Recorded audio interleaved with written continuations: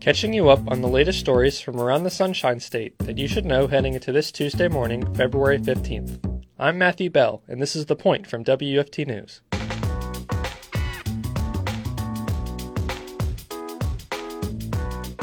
This week, I caught up with Fresh Take Florida reporter Krisitin Bausch, who covered a glitch in Sunshine State Health Plan's merger with another top insurance firm that caused payments to go unpaid. Here's Krisitin. Basically, on October 1st, Sunshine Health and WellCare, they are two of the largest payment vendors for Medicaid. And basically, they merged, and with that merge, they had some technical difficulties with transferring data over, which in turn led to providers across Florida not being paid, which further kind of prevented these really sick children, like children with autism, from not getting the proper care, such as like caregivers to their homes, because their providers weren't getting paid and they had to shut down and no one kind of knew what the issue was. So parents were kind of left to take care of their children, which kind of caused financial hardships where like some parents had to lose their jobs to stay home to take care of their kids. And, it was just a lot of time commitment that they weren't anticipating because of this merge that took place. What were your initial thoughts when you heard about the missed payments? So I had to verse myself in how it kind of worked because I didn't understand that, like the providers get paid for these services so that they could give it to other people. But I was just shocked that, for example, Lavette in the story, she was a provider who had multiple kids under Sunshine. And she said, in her 26 years, she never had to close her doors or never saw this coming. And I was just shocked that, 3 months without getting paid is like a long time. Like your average person doesn't do that when they have a job. When she said that, it was kind of just eye-opening for me to like that one technical issue kind of created such economic hardship and financial hardship for not just the providers, but even further, like the families that were under those providers. You mentioned caregivers were affected by the missing payments. What other services were affected?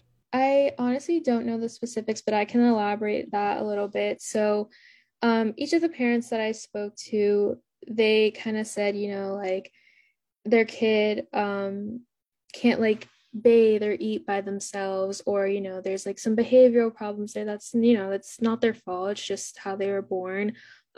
So when you say caregiver, you're looking at somebody who can pretty much watch over them 24/7 when like you're not around. So for example, Anne Marie Sassong in the piece, she was doing a work study and she was going to nursing school, and because of this shutdown, and her provider not being able to give them services anymore, she was saying that she was basically like 24/7 just doing all the duties that her caregiver normally would.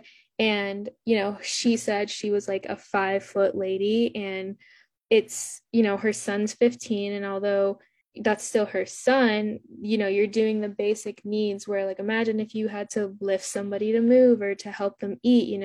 She was saying how that was like kind of hard for her because she's not physically built for that. So I think when we go back to caregivers, we're just thinking of people who are just helping these kids like live out their daily lives and making sure that they can live like the most normal life as possible. What is one takeaway readers should leave with after reading your article?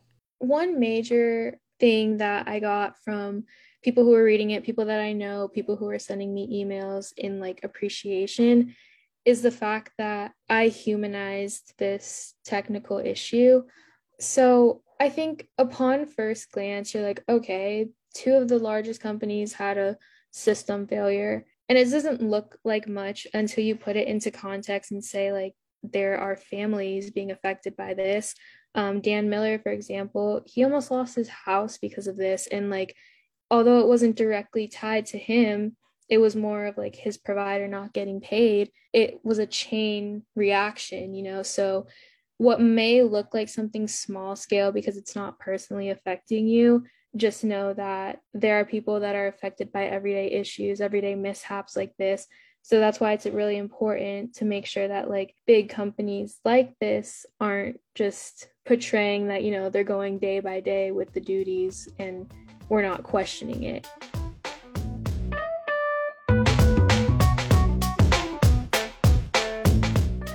That was Fresh Take Florida's Krisitin Bausch, who covered a glitch experienced by a top healthcare provider in the state and the people affected. Now, let's catch you up on today's top stories from around the state. A bill, which would amend Alachua County's charter to change who county commissioners represent, has unanimously passed a second round of voting in the Florida Senate. The bill would allow Alachua County residents to vote to change commissioners' roles from at-large seats to single-member districts. The change would give Republicans a chance to pick up seats in the 66% Democratic county, according to FloridaPolitics.com. The bill next moves on to the House State Affairs Committee. An autopsy report from the 12th Medical Examiner's Office shows Brian Laundrie died from a self-inflicted gunshot wound to the head, according to WTSP.com. Laundrie was thrust into the national spotlight when he returned home from a road trip without his girlfriend, Gabby Petito. The remains of Laundrie were found in a heavily wooded area of Carlton Reserve in Sarasota County. The FBI claims Laundrie admitted responsibility in the slaying of Petito. Sante Fe is slated to open a new STEM-based charter school at the Northwest campus in fall of 2023. The $2 million expansion will offer high school students training in health services and information technology.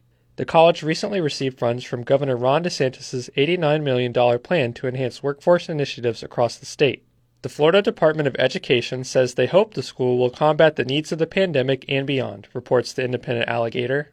Opponents of the expansion argue there may be an unnecessary duplication of courses already offered. Sante Fe College has not yet released details on how students will be admitted. Subscribe to The Point newsletter, which drops the latest Florida stories into your inbox every morning, Monday through Friday at 8 a.m. Visit WUFT.org for more information. I'm Matthew Bell, and you've been listening to The Point from WUFT News out of the University of Florida. Have a great Tuesday.